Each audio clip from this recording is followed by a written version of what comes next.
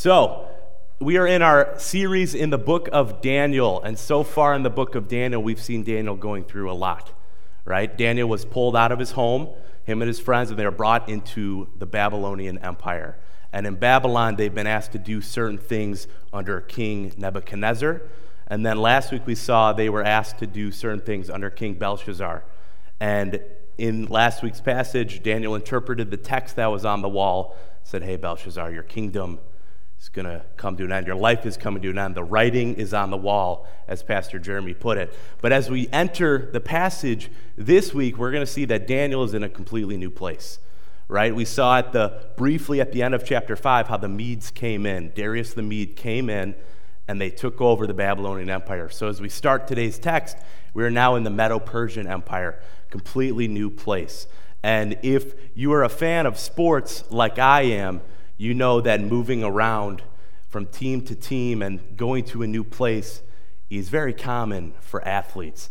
Athletes are often treated like pieces of property, and they're moved around from team A to team B. Like if you're a surface level fan of sports, you might think, okay, team A is playing team B, and whatever players they have, they're going to clash. Whichever team's best will win. But as you know, and you get into all the politics, each and every person on any given team is on that team for a reason. They've been acquired for some reason. And I've got a few trades that I'm going to highlight. The first one I want to highlight is Steve Young. When Steve Young was brought to the San Francisco 49ers, he sat on the bench for 8 seasons. He served under quarterback Joe Montana, and not that this time was bad. They won 2 Super Bowls while he was on the bench. But what he had to learn in this time was to be patient and wait for his time to come. And then when his time came, he was able to win the Super Bowl that first season, starting quarterback. So he had 3 rings, 2 of which he was on the bench for. Another trade I want to highlight is Scottie Pippen and Alden Polynice. We see that in the 5th round in the 1987 draft, Alden Polynice was drafted 8th by the Bulls, and 5th place was Scottie Pippen by the Seattle Supersonics. And both the teams, they looked at their trades they selected, and they went, you know, I kind of like your guy a little better. So they did a little swap. And then Alden Polynice, he would go on to be a classic draft bust. Thank goodness the Bulls didn't keep him. And then Scottie Pippen would go on to win 6 championships with Michael Jordan. He was a perfect complementary tool for Michael Jordan. He was willing to play a part of that team. That's what it's all about. Where are you going to get put, and will you play on that team? But we see that that's not always the case. Some trades don't pan out. For example, a few years ago, tight end played for the Patriots, Rob Gronkowski. There was rumors of him getting traded to the Detroit Lions. And he came out and he said this. He said, okay, if you trade me to the Lions, I'm going to retire. I would rather retire than play for that team. I do not want to play for the Lions. So we see that in that case, Rob Gronkowski, his mindset wasn't there. He wasn't willing to play for any team he was thrown into. But what's cool about the book of Daniel is we see Daniel is always willing to play for God's team. Daniel is a team player. No matter where God puts him, he's there. He's ready. He's willing to be a part of that team. And that's why it's so cool, because as we enter chapter 6, we're going to see Daniel's in a new place. Right? This chapter shares a lot of the same themes as Daniel chapter 3, but the difference is Daniel's alone. He's not with his friends like Shadrach, Meshach, and Abednego, where he's in a new empire under a new king. We are introduced to King Darius. So as we dive into this text, go ahead, open your Bibles to Daniel chapter 6. As we dive into this, I just want you to notice a few things. Yeah, he's in a new empire, but when I grew up reading this story, I always highlighted the fantastical elements and the really cool elements. I grew up on this story. I grew up watching VeggieTales, and I always was like, okay, Daniel was faithful. He prayed 3 times a day. Good, check. And then God shut the mouths of the lions in the lion's den. Check. That's what I need to take away from this. But as we jump into this text, we're going to see that this text is way cooler and way richer than I have given it credit for my entire life. So let's read Daniel chapter 6. We'll start in verse 1. It pleased Darius to set over the kingdom 120 satraps to be throughout the whole kingdom, and over them 3 high officials, of whom Daniel was one of, to whom these satraps could give account, so that the king might suffer no loss. Then Daniel became distinguished above all the other high officials and satraps because an excellent spirit was in him. And the king planned to set him over the whole kingdom. And the high officials and satraps sought to find a ground for complaint against Daniel with regard to the kingdom. But they could find no ground for complaint or any fault, because he was faithful, and no error or fault was found in him. Then the men said, we shall not find any ground for complaint against Daniel unless we find it in connection to the law of his God. And then in verse 6, then these high officials and satraps came by agreement to the king and said to him, O King Darius, live forever. All the high officials of our kingdom, the prefects and the satraps and the counselors and the governors, all agreed that the king should establish an ordinance that enforces an injunction that whoever makes a petition to any god or man for 30 days, except you, O king, shall be cast into the lion's den. Now, O king, establish the injunction and sign the document so that it cannot be changed, according to the law of the Medes and the Persians, which cannot be revoked. Therefore, King Darius signed the document and injunction. Let's pause there. So as we dive into this, my sermon I've titled today is Trust God's Plan. And we're going to see a few things that I specifically think we should highlight from this text. But the first thing I want to highlight is we need to trust God's placement of us. We need to trust God's placement of us. It can be often frustrating when you're getting moved around and you're being moved from point A to point B. You can go ahead and flip the slide, Jake. Trust God's placement of us.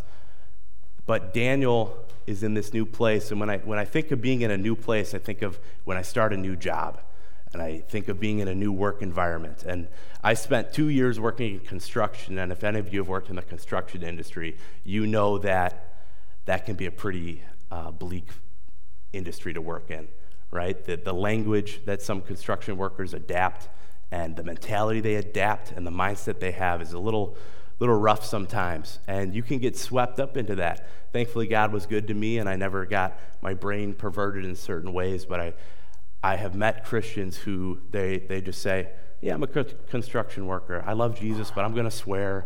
I'm going to say sexual jokes. It's just part of the trades. That's just life. But we see that Daniel isn't affected in this way. Daniel has been in Babylon his whole life, and now he's in the Medo-Persian Empire, and he doesn't let that corrupt his brain. He doesn't let that take control of him. We see in verse 3, it says Daniel was distinguished above all the rest. He was distinguished. Why was he distinguished? Says it right there in that verse. He was distinguished because a great spirit was in him. A great spirit was in him. And this isn't the first time we've seen this. We actually saw this in the text last week in Daniel chapter 5. There's a spirit in Daniel. I have a quote from a commentator I read. You can throw that up on the screen. It says, Daniel's rise in power is not to be attributed so much, if at all, to his natural ability or exceptional giftedness. It is to be attributed to his walk with God and the work of God in his life. So why was Daniel distinguished? Because God was at work in Daniel. That's why he was distinguished. God was working in Daniel. How are you letting God work in you right now? How are you letting God work in you? And King Darius noticed this. King Darius noticed that Daniel was set apart. He noticed that there was something different about Daniel. What was that? There was a great spirit in him. But Darius, he's not the only one to notice this. We see that the men in this chapter, they notice that Daniel's different. And instead of the men asking, hey, how can I be more like Daniel? They go, how can we get rid of Daniel? What can we do to get rid of Daniel? These men were filled with envy. They're filled with lust for what Daniel had. They're filled with jealousy. They wanted to wipe him out of the picture, take him off the board. And after examining every little intricate part of Daniel's life, they came to one conclusion. We're not going to take this guy down unless it has to do with his God. That's the only way we can take Daniel down, if it is in connection to his God. What a testimony that is. I would love for all of us in here to say, that's the only way to take me down, right? It's in connection to my God. But unfortunately, that's not the case. I have a quote from preacher Charles Spurgeon. He says, would we stand up under close examination like this? Are we so faithful in our work that our fellow employees could find no charge or fault in us? It's commendable to witness for Christ, but consider the influence of a godly life and a job so faithfully performed that others could find no fault. That would silence the critics and glorify God. Go ahead, leave that up there, Jake, and just read that. I mean, how many of us can say this? That we are so distinguished in our work that others are able to see that there's something different in us. So I'll say this, I can't say that. I would love to be able to, I could say that, but it's just not true. And we see that this is not because Daniel is incredible. Daniel is a mere man, but God is using Daniel. There's a great spirit in him. But what would take you down if you were scanned under strict scrutiny? What areas of your life would you fail? It's important for us to identify that, know where our own pitfalls are. But as we continue to read through this chapter, I just want us to look at it and just ask ourselves a question. Because reading through this, it's easy to look at it and go, okay, I want to be Daniel. I want to be like Daniel. Daniel's faith is so incredible. But let's be real with ourselves and ask ourselves, who am I in this story? Are we Daniel, who when held up to scrutiny, the only thing that can take us down is God? Or are we the men in this passage who are filled with lust, envy, jealousy for what Daniel has, and they want to take him down? Or are we King Darius, who when the world comes knocking, hey, Darius, let's make this law, we're going to honor you in it, let's make this injunction, just sign it? Are we Darius, where we're so filled with pride and arrogance that we kind of ignore the truth that the world has? Just ask yourself that, and what position are you in? Where has God placed you right now? Where is your Medo-Persian Empire that God is having you witness in right now? We see that Daniel is the oldest he's going to be in this book, in this chapter. Most scholars believe him to be over the age of 80 as we hit this text. If anyone is going to feel neglected by God, it's going to be Daniel at the ripe age of 80, after being pulled out of his life, being thrown into a pagan empire, being said to worship pagan kings his whole life. If anyone's at the end of their rope, it would be Daniel.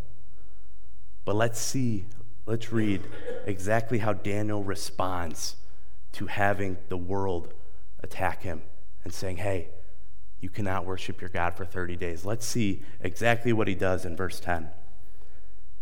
It says, when Daniel knew that the document had been signed, he went to his house where he had windows in his upper chamber open towards Jerusalem.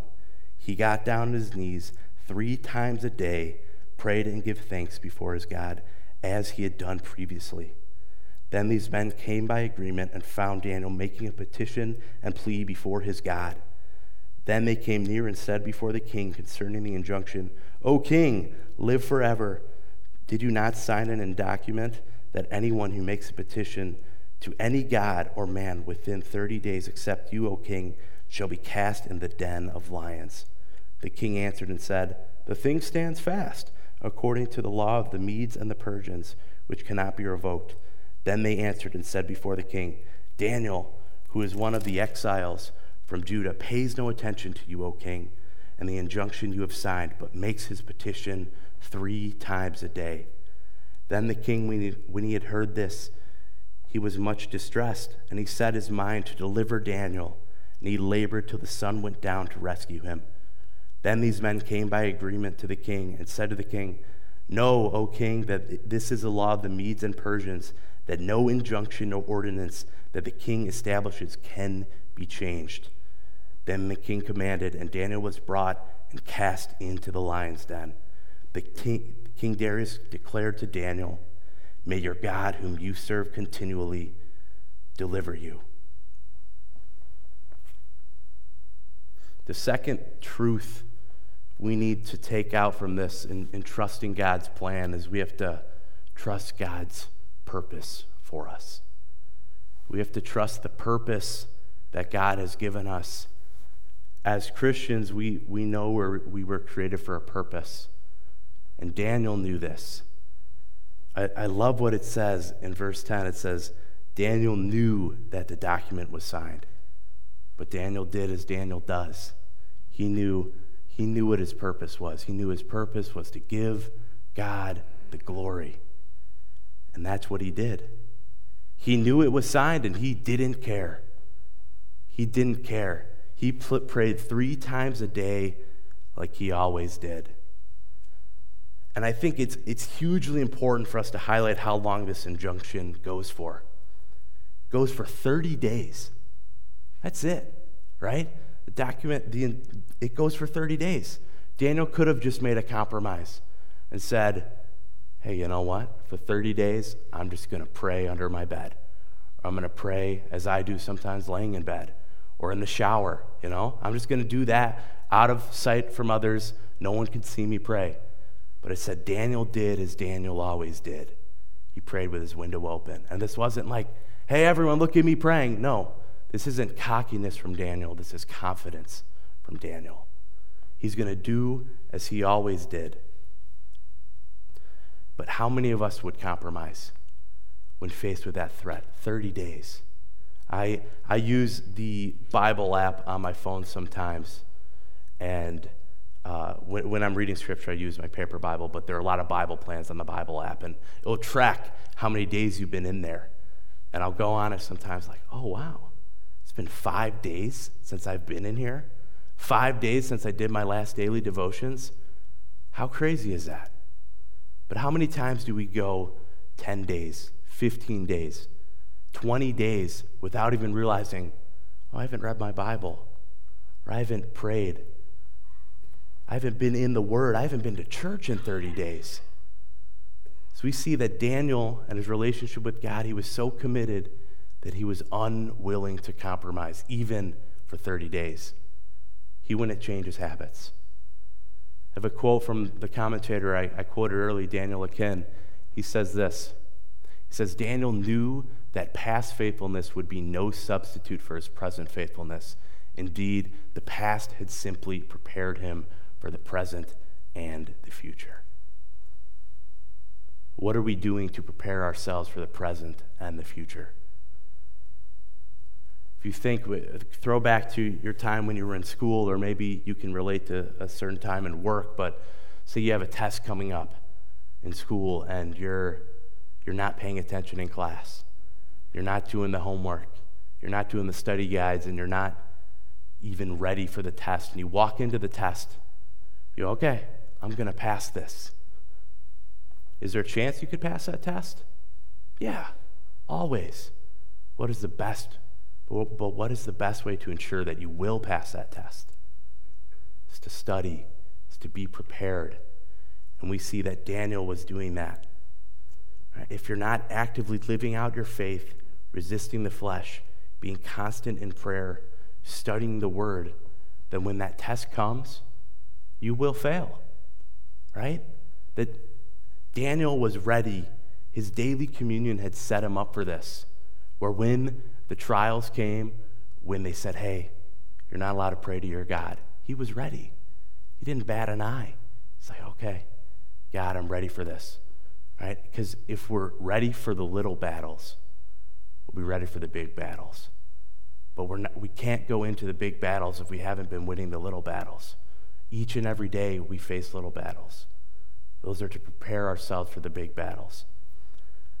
I have another quote from that commentator. He says this, referring to Daniel, he says, his daily communion with God had so shaped his character that he was ready no matter what. The decision to go to the lion's den had been settled many years earlier. The cost had been counted.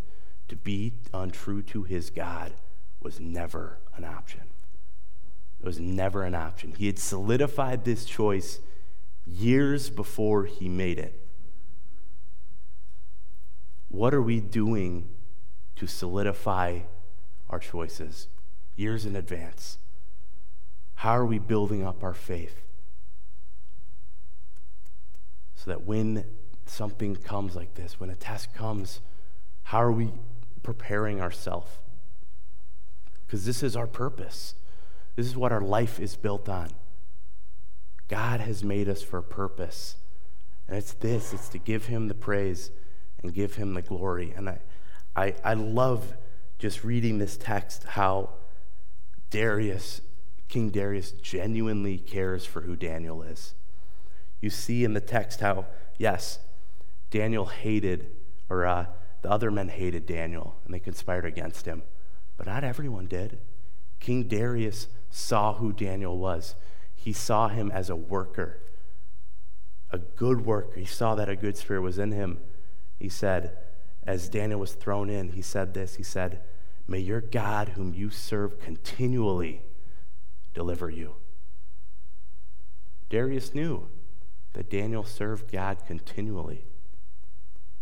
Do others in your life know that you serve God continually? Is that who you are? Or do you let other things come to the surface? Daniel stood for this. That was his purpose. He trusted God with this purpose. Let's close out our text. Let's jump back in at verse 19, see how the story concludes. Then at break of day, the king arose and went in haste to the den of lions. And he came near to the den where Daniel was and cried out in a tone of anguish. The king declared to Daniel, "O Daniel, servant of the living God, has your God, whom you serve continually, been able to deliver you from the lions?" Then Daniel said to the king, "O king, live forever. My God has sent his angel and shut the lions' mouths, and they have not harmed me, because I was found blameless before him. And also before you, O king, I have done no harm." Then the king, exceedingly glad, and commanded that Daniel to be taken up out of the den. So Daniel was taken up out of the den, and no kind of harm was found on him, because he had trusted in his God. Verse 24, and the king commanded that those men who maliciously accused Daniel were brought and cast into the den of lions, they, their children, and their wives. And before they reached the bottom of the den, the lions overpowered them and broke all their bones in pieces. Then King Darius wrote to the peoples, nations, languages that dwell on the earth, "Peace be multiplied with you. I make a decree that in all my royal dominion people are to tremble and fear before the God of Daniel. For he is the living God, enduring forever. His kingdom shall never be destroyed, and his dominion shall have no end. He delivers and rescues. He works signs and wonders in heaven and on earth. He who has saved Daniel from the power of the lions." And then in verse 28, so Daniel prospered during the reign of Darius and the reign of Cyrus. The third thing we want to take out from this message is we have to trust that God's point will be made. God's point will be made. A lot of the times when you read a story or you watch a movie even, and you're sitting down talking with someone about it after, and you go, "Man, I really love that story. And the point of it was this." And you're looking at each other and you understood the story completely differently from each other because one of you didn't get the point. And that's what we do with this story a lot of the time. We look at this and we look at Daniel's example. We go, okay, Daniel was good. Daniel was faithful. And in the end, Daniel was saved and he was rewarded. It says in 28, he prospered. Right? Is that the takeaway from this? No. The takeaway isn't do good, get good. The takeaway is that Daniel was faithful and that Daniel trusted God no matter what. I love that in verse 24. It says, why was Daniel saved? No, it's 23 actually. It said, why was Daniel saved? Because he had trusted in his God. That's why he was saved. Daniel had absolutely no control over the outcome of this. Daniel wasn't a superhero. Daniel didn't shut the mouths of the lions. Once Daniel was thrown in there, it was all up to God. It was all up to God. And whatever God wanted to happen would happen. That's the key. That's the takeaway from this. Because we know the promise isn't that we're all going to, our lives are going to go great, that we're going to prosper. We see in Hebrews 11, after the Hall of Faith, as they call it, Hebrews 11, after everyone is listed for their great faith, we hear the writer say this: others suffered mocking and flogging and even chains and imprisonment. They were stoned, they were sawn in two, they were killed with the sword. They were about in skins of sheep, goats, destitute, afflicted, and mistreated. Yeah, the promise isn't, hey, we're going to prosper. We're going to do whatever God needs us to do. That's our purpose. That's our point. We also see Jesus say this in the Sermon on the Mount. In Matthew 5, he says, "Blessed are you when others revile you and persecute you and utter all kinds of evil against you falsely on my account. Rejoice and be glad, for your reward is great in heaven. For they persecuted the prophets that were before you." All right, we don't want to read this and have our takeaway be, yeah, let me do good and I'm going to get good. No, the takeaway is to trust in God. And Daniel says this in 22. He says, "My God sent an angel and shut the mouths of the lions because I was found blameless before him." And Daniel being found blameless doesn't mean that Daniel was without sin, because we know from Romans that for all have sinned and fallen short. Daniel being found blameless means that in this specific area, God chose to save him. He was found blameless in this area of his life. He wasn't sinless. Daniel was a mere man, just like me and you. You have to think when Daniel was thrown into the lion's den, you hope and pray that he had the mindset that Shadrach, Meshach, and Abednego had chapters before, where Shadrach, Meshach, and Abednego said, "Hey, King Nebuchadnezzar, we will not bow before your God, and our God will save us. But even if he doesn't save us, we still won't bow." You have to think Daniel had that on his heart. And you have to know that Daniel's but a man, right? Daniel's but a man. Who is this story meant to highlight? And when you read it through again, it's clear to see. Daniel is a faint image of who Jesus is. Same with Jesus. Daniel was an innocent man whose only flaw was who he thought God was and his belief in God. Just like the Jews did with Jesus, they attacked him for it. And I love seeing the comparison between Darius and Pontius Pilate. Just arrogant kings just going with what the people are doing. So the purpose of this story is to highlight Jesus and who Jesus was and who Jesus is. God is sovereign. That's what this whole book has been about. That's what we've seen time and time again. And getting to read this story and study this story in this context, it's so clear to see. God is sovereign. Daniel gets to live at the end of this story. But it's not the promise for everyone. The promise isn't that we're all going to live, all prosper. We see that the men and their families and their children at the end of this story, the men who conspired against Daniel, they were thrown into the lion's den. They were punished for their sins. Psalms 21:11 says this: "Though they plan evil against you, though they devise mischief, they will not succeed." The enemy will not succeed. It will try to get you. They will conspire against you, but they won't succeed. And this story ends how all of creation will end, with King Darius singing praises of God.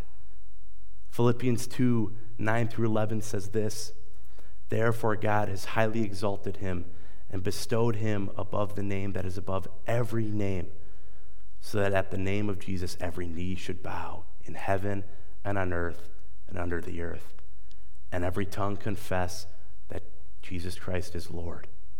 To God be the glory. Right? That's what this chapter is about. That's what this book is about. That's what the whole Bible is about. That's what all of life is about. It's about giving God the glory. Because if you look back on the story and you ask yourself, okay, who is Daniel without God? Who's Daniel without God? He's no one, right? He's someone we probably would have never heard of. He's just another guy. And then you got to flip that on its head and ask yourself, who am I without God? And I don't know if this answer's for you, but who am I without God? I'm nothing. I'm a man. I'm Ethan. Ethan's nothing special. I'm mere dust. But God has chosen to work in me, and God chooses to work in all of us, just like God has chosen to work in Daniel. So that's the point of this. And whether it's now, whether it's tomorrow, every knee will bow. Just like Darius proclaims at the end of this. He's the God who saves. The God who saved Daniel from the lions is the same God we have today. He is sovereign. He's in control. So we need to trust God's placement for us. We need to trust God's purpose for us. We need to trust that his point will be made. And this is a God that we can trust him. He has saved Daniel from the powers of the lions. He can help us through our life. But the one question I want to leave you guys with as we close out today is, will you open your window to a watching world and honor God despite the consequences that face you? To God be the glory.